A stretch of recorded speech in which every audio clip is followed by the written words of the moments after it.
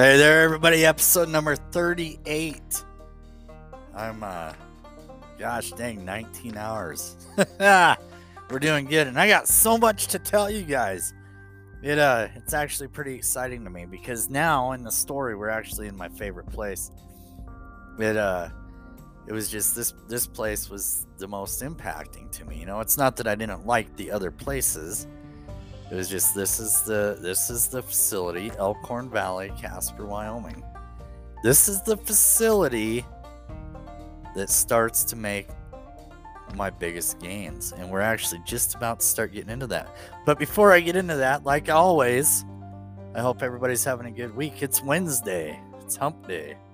So I hope everybody's week is going great. My week has been busy. I busted my butt all weekend, as I stated in one of the last episodes there. I was actually out doing some work, pushing my limits. I was testing my limits. What are my capabilities of? And I am paying the price today.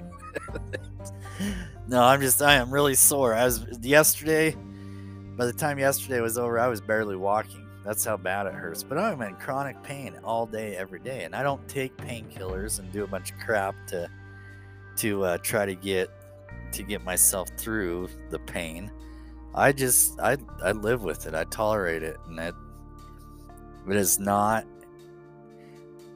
easy. You know, going out and walking around all day on dislocated and broken bones. I really hope things make an advance in my direction to be able to set myself up to get that stuff fixed up. I gotta do it. But no, everything went great though. I went out, did a little work, got set up, dodged a few bill collectors. And the story of my life right now, them guys. I told somebody yesterday, I said, if you're ever bored, really bored, just start calling bill collectors. Call them for a change. I mean, that's pretty bored. But no, you can call them up. It was funny though, because yesterday too, social media is so out of control right now. This is what kills me. Facebook, Instagram, TikTok, I mean, all of them now, they all have different regulations and different things you can and cannot say. So your freedom of speech, your freedom of expression, all that stuff is, for a lack of better words, bullshit when it comes to that kind of stuff. But now, however, you are, in fact, on private platforms. I get that. But here's the deal. Here's what kills me. And this is what just cracks me up about this whole situation. I cannot say anything. If I sometimes, and I've had this happen, I shoot. I go out. I love shooting my rifle. I'm good at it. It's something I enjoy doing. It's a good reliever for where I can grab a hold of everything in life and let go of it all at once. You know, I love doing it. It's one of my many passions, and so I love doing that.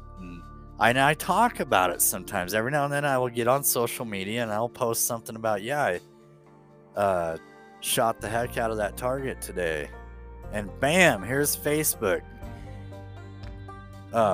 threatening me with Facebook jail because I was talking about shooting something. And but yet at the same time, some scammer can rob 30 million people all over the world using Facebook as their platform or their tool to scam people with, and we can't get a beat on that crap. Drives me absolutely insane. I don't get it. I can say one thing and I'm in deep shit on Facebook, but at the same time, these guys can steal millions of dollars from innocent, hardworking people, and we can't get control of that. I'm really questioning all that stuff, but that was actually happening yesterday, and I'm that guy that loves to screw with the scammers. So yesterday, one of the local businesses here, one of the motel businesses here, they sent me a deal. I actually thought I had their page as one of the pages that I liked, and I get this random message from them. and it says, hey, how are you doing, and this and that. And I'm just like, so at the top of the messaging bar, or the page, or the panel, when you open it up, when you open that screen up, right at the top of the bar, it'll say invite to messenger. That is number one. If they are already your friend and that is on that means they have been hacked. Guaranteed. I've been down that road 5 million times.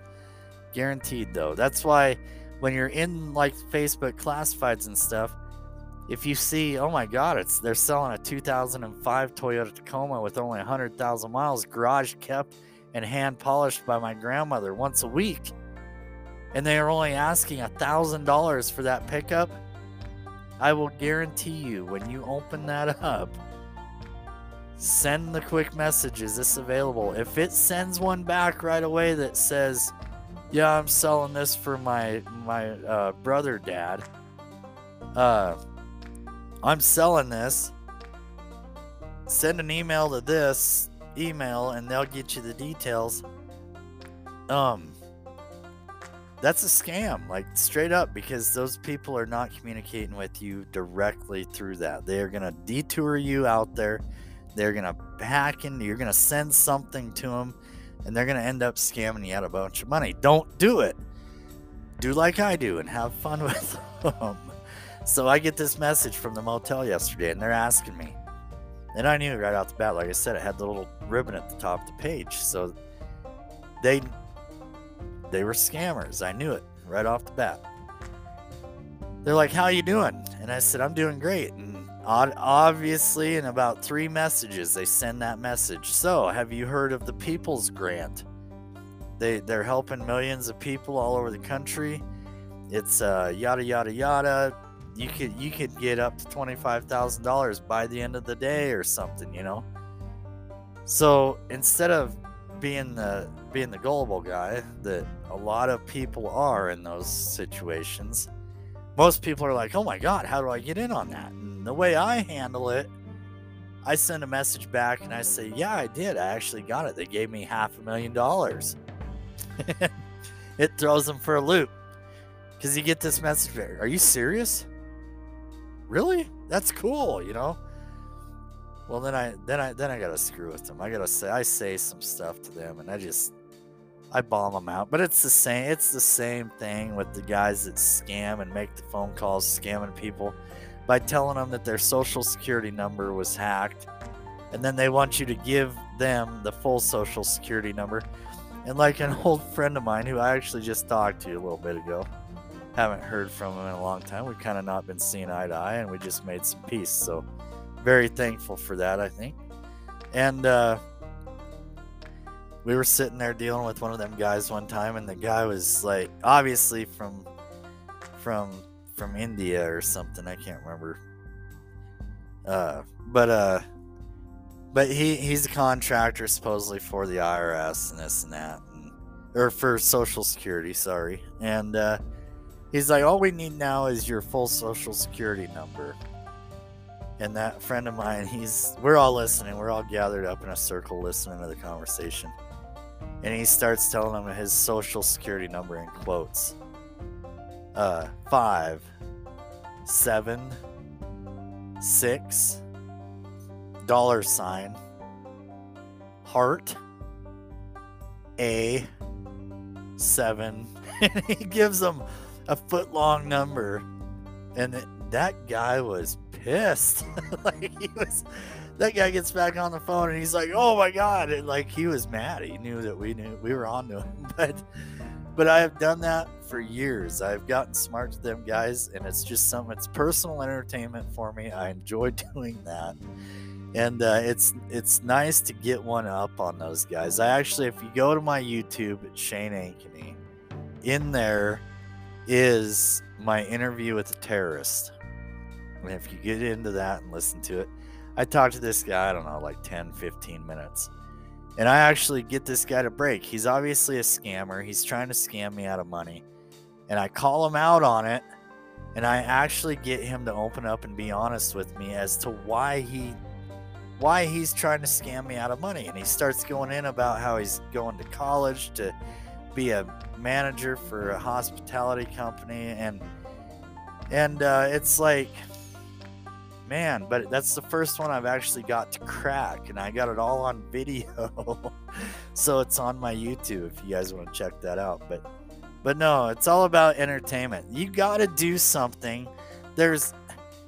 Life is just a short piece of time. If you move too fast, you will pass that time. You will go outside of that time, and you will not live your life. Okay, so you got to slow down and enjoy it every now and then. And that's actually part of where we're at in the story. We are at this part of the story where I'm still not loving life. I'm still bummed out. I'm not moving very much still. Just a recap on that. Legs, very, very minimal. Don't have any strength in anything. I'm still not getting responses to different parts of my body. I'm still pretty paralyzed. And I'm just dead weight laying in a bed, and people have to pick me up and move me around as they need. But I'm still bummed out about it. I'm in this nice new facility, Elkhorn Valley, great facility. I got a great doctor there. I've got great counselors, or a great counselor coming in and starting to see me. I've got the best therapists I've ever encountered. Great people in there, so I've got a good foundation for an attempt to make a good recovery. The problem is I'm in this mode where I'm not enjoying anything. I'm not enjoying my life, and I'm not enjoying the fact that I'm not noticing any differences. Now, part of that recap is I'm talking again, which is a huge milestone. I went almost 7 months without talking, and because I was on the ventilator, and we finally got me weaned out of that, and I was talking again. And that was like one of the biggest challenges I've ever faced in my life, was being 100% paralyzed and not being able to talk. It makes it very difficult to get through anything in that condition. So being able to talk was a huge milestone. Okay, well, moving my hands a little bit at the wrists and a little bit at my elbows, still huge milestones, but I wasn't understanding it. And as I said in the last episode, something that we noticed and that we started working on a lot was the fact that my body was really just locked up. It was locked up, it was deteriorated. I didn't have any muscle left. You can't move without it. Like, you gotta have that soft tissue in your body actually activating and actually doing its job, but it's also gotta have the strength to do it. So we came to the realization we are completely reconstructing my body. It's gone. I don't have any muscles. Now, nothing ever came back the way it was supposed to from my knees down to this day.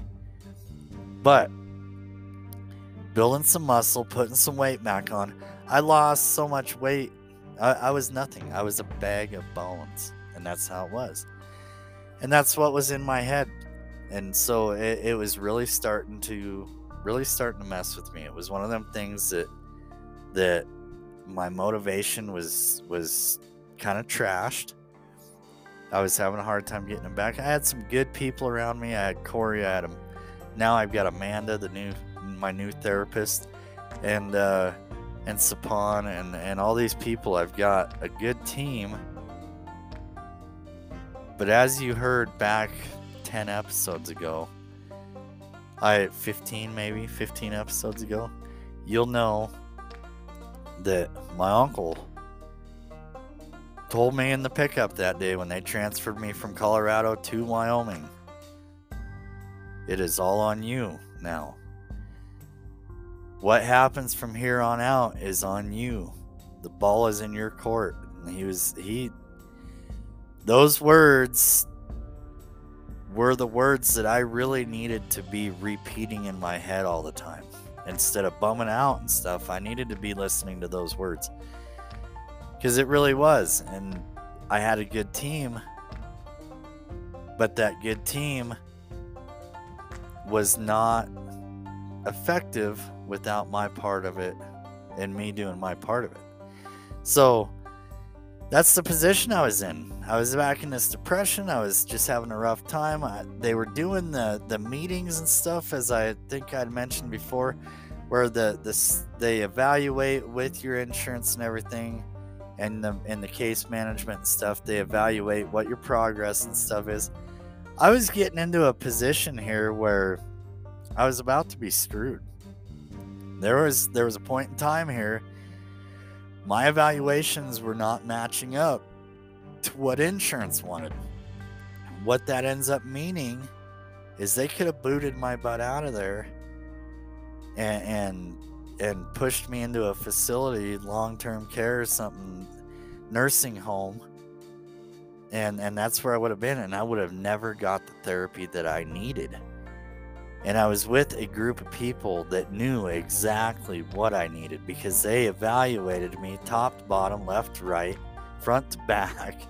They knew everything about my needs, and they had the plan on the board. It was a matter of getting me to make that mental response to where I was going to fire up and actually get going on it, and we were going to do it. I was getting in and out of the pool and stuff. That was kind of a highlighting time of my life. In the facility there, the pool was great. I mean, we had things that we were doing. I was going down there. I was going to the gym. I was attending the sessions and everything. I just didn't have the mental drive. It wasn't working. It was something that I had lost along the way, and I needed to do something quick and recover it, because we had game-changing situations going on with that insurance and just my recovery in general, that I needed to get myself together. But one thing, we started doing the counseling, and my counselor would come in there, and he would really judge based on my conditions and the things I was saying, kind of how long he would spend with me. Usually it was always an hour or a 50-minute session. And it was great, because he'd come in and talk to me, and he had a way of putting things that just really, even if he said it in the moment there while we were in our session, sometimes it wouldn't really click with me until I laid down that night. That part of the day that I've complained about a few times, where at the end of the day, everybody's gone at home, and it's just the night staff. Night staff, if you're listening, I love you guys just as much as everybody else. I just want you to know that. I don't want you to get that wrong or take that the wrong way.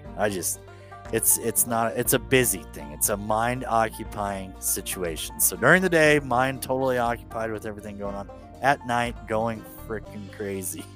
So that's how it was though. So this counselor, he would say things to me that wouldn't really click right off the bat sometimes, but I would lay there at night and I would think about it and I would dwell on it. And it was awesome. It was one of them things that it started to kind of set in, and I'd be laying there thinking like, man, what the heck am I doing? You know, what can I do? I got to turn this around. Like, it would start to actually fit into my thinking. And there was a certain procedure there, and this is one of the most important parts of everything I tell people. Everything. I talk to so many different people that have problems that they're dealing with, different challenges, whether it's physical challenges, mental challenges. It's something that I tell everybody. Financial challenges. I tell this same piece of the story to everybody, because this is something that 99.9% of people can definitely relate to, and it's goals. Okay? Everybody has goals. I have goals. I make new goals every day. Sometimes I make too many goals. Things don't happen.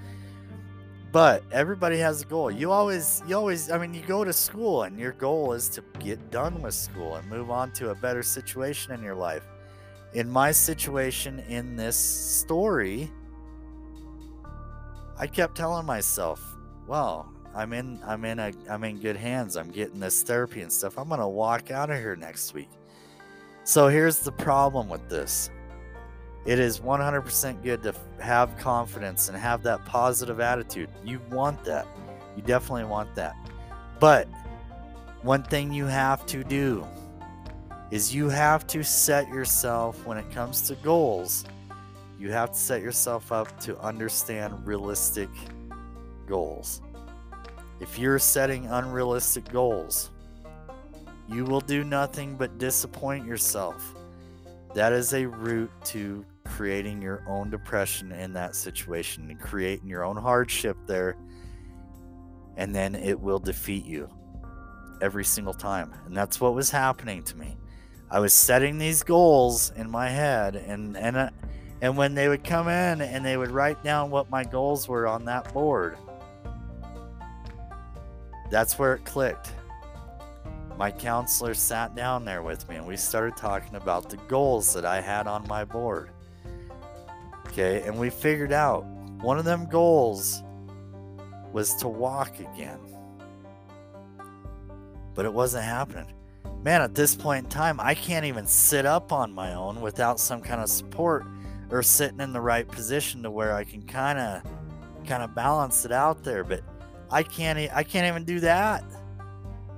But the goal that I read on my wall every day says, walk again. And that's fine. That's totally fine. It's good to have a big goal. But something you have to do, in what I call them, I don't know what they call them in the counseling world, but one thing that I call them is you have to have pit stop goals. Okay? Satellite goals, little satellite goals that surround that big goal. And I call them pit stop goals. I like pit stop goals, rest stop goals, because you need to reach different milestones to give yourself a mental reminder that, hey, I'm winning. I'm getting ahead. Okay, so if I say, for an example, and this is a real example, if I say, okay, well, you know what? I just moved my leg. So by the end, it's the middle of the month right now. By the end of the month, I am walking out of this place. Okay, well, on a realistic level, I was not in a position to say that. Okay, I could want that, and I could drive for that the best I could. But I had to build an acceptance with myself that that was an unrealistic goal. That goal was not going to happen. So instead of disappointing myself, my counselor helped teach me how to set pit stop goals. It's like taking a long road trip. Okay, you're driving from Gillette, Wyoming to Denver. Okay, it's not a real long road trip, but it's long enough that you know, it takes half the day to get there at least. And the whole time you're sitting there, you're getting bummed out. It's like, can I just see them skyscrapers finally? But no, you got other things in between A and B that you have to reach. So the pit stop goals in that situation, you leave Gillette, the first pit stop, Douglas, Wyoming. Okay, you make it to Douglas, Wyoming, and you're like, well, hey, you know, I figured this out, and I'm exactly a fifth of the way to Denver. The next pit stop goal, Wheatland, Wyoming. Then Cheyenne. Then you're in Fort Collins and Loveland. Then you're in Denver. Okay, you give yourself something to give yourself some clarity that you're actually making it. You're getting closer. So it's good to have that big goal out there, but at the same time, you need those pit stops. You need those milestones to give yourself your own inspiration. You have to do it. And that's something that I was not doing. I wasn't recognizing in full that, hey, I was talking again. I wasn't recognizing my arms are moving a little bit. Okay, I wasn't acknowledging that. I wasn't giving that the acknowledgement that it needed to have for me to back up and say, wow, I'm a little bit closer. to that ultimate goal. You have to do it. Setting realistic goals is a huge part. It was a huge part of my recovery with this stuff. Huge part. So with that, I've stopped and I've reevaluated it, and I think about it all the time. It's a big part of everyday life. You have to be honest with yourself. Honesty with yourself, and giving yourself a realistic point of view of the situation that you are in. That is 100% the key ingredients to reaching that successful goal that you're after. I am 100% living proof of this. That's something that I try to teach everybody. Every time. I teach my kids all the time. I know what you want. I know what you want to be when you turn 18 and you graduate high school. I know what you want to do with your life. You know, your goal is to be a doctor. That's great. So from now until then, work on them little things. Because some of the biggest things come in the smallest packages. Some of the biggest rewards. It's just like Christmas. You could get a box of socks that's the size of a shoebox. You could get a box of socks for Christmas. I do that to people. But you got this box of socks and you're like, there's two gifts sitting there. One of them is the size of a half a matchbox, and the other one's the size of a shoebox, and you're like, oh my god, yeah, I'm getting the shoebox because it's the biggest one there. But you don't realize that there's a $10,000 Rolex in that little tiny box. So it's like, you can't judge and set yourself up to judge your situation based on the size of the goals. Okay, you can't do that. Because some of the smallest, littlest things are the most valuable. That's why it is so important that you set that goal out there and you do the things and you take the steps that's required to get to that goal. You got to have those little steps. Okay, that trip to Denver. Boom, there's Douglas. We're a little closer. Boom, there's Wheatland. We're a little closer. Boom, there's Cheyenne. Man, we're about to cross the Colorado border. Right there's the Rocky Mountains, and it starts to get better. The view is better. Nothing against Wyoming, but that drive is not beautiful. So the mountains there, that little mountain range there by Douglas, that's all right, but Gillette to Douglas is nothing but oil field and prairie goats and some coal mines, so some big holes in the ground. And then from Douglas down to Wheatland, by the time you get to Wheatland, it's like, I have never seen so much sagebrush and yellow grass. This year, though, it wasn't that bad. We got a lot of moisture. It was a little prettier. But no, you get down there and you're at the Colorado border and you see the Rocky Mountains and you're like, wow, man, like this is getting cool. The traffic picks up a little bit. It's a little more adrenalizing. You're on I-25 headed south. You're racing in and out of traffic, driving like the rest of the craziness. And you got the Rocky Mountains off there to your right, and you're looking out the window a little bit, and you almost rear end a semi-truck. I mean, things are getting exciting. And then there's Denver. And you're like, man, I came down here for a concert, and I'm finally here. I just drove 5.5 hours. I seen everything, but the closer I got to my goal, the more beautiful and the more realistic it got, and it started to feel real. And that's exactly the example that I'm trying to put out there with everything. I tell that story to everybody, every single person I talk to. I tell that story. Set realistic goals. Do not set yourself up for disappointment. We are all out of time on this episode. I love everybody. I appreciate you guys listening. I really do. It means a lot to me. Have a good rest of your day. It's Wednesday, and we'll see you in the next episode. Thanks, you guys.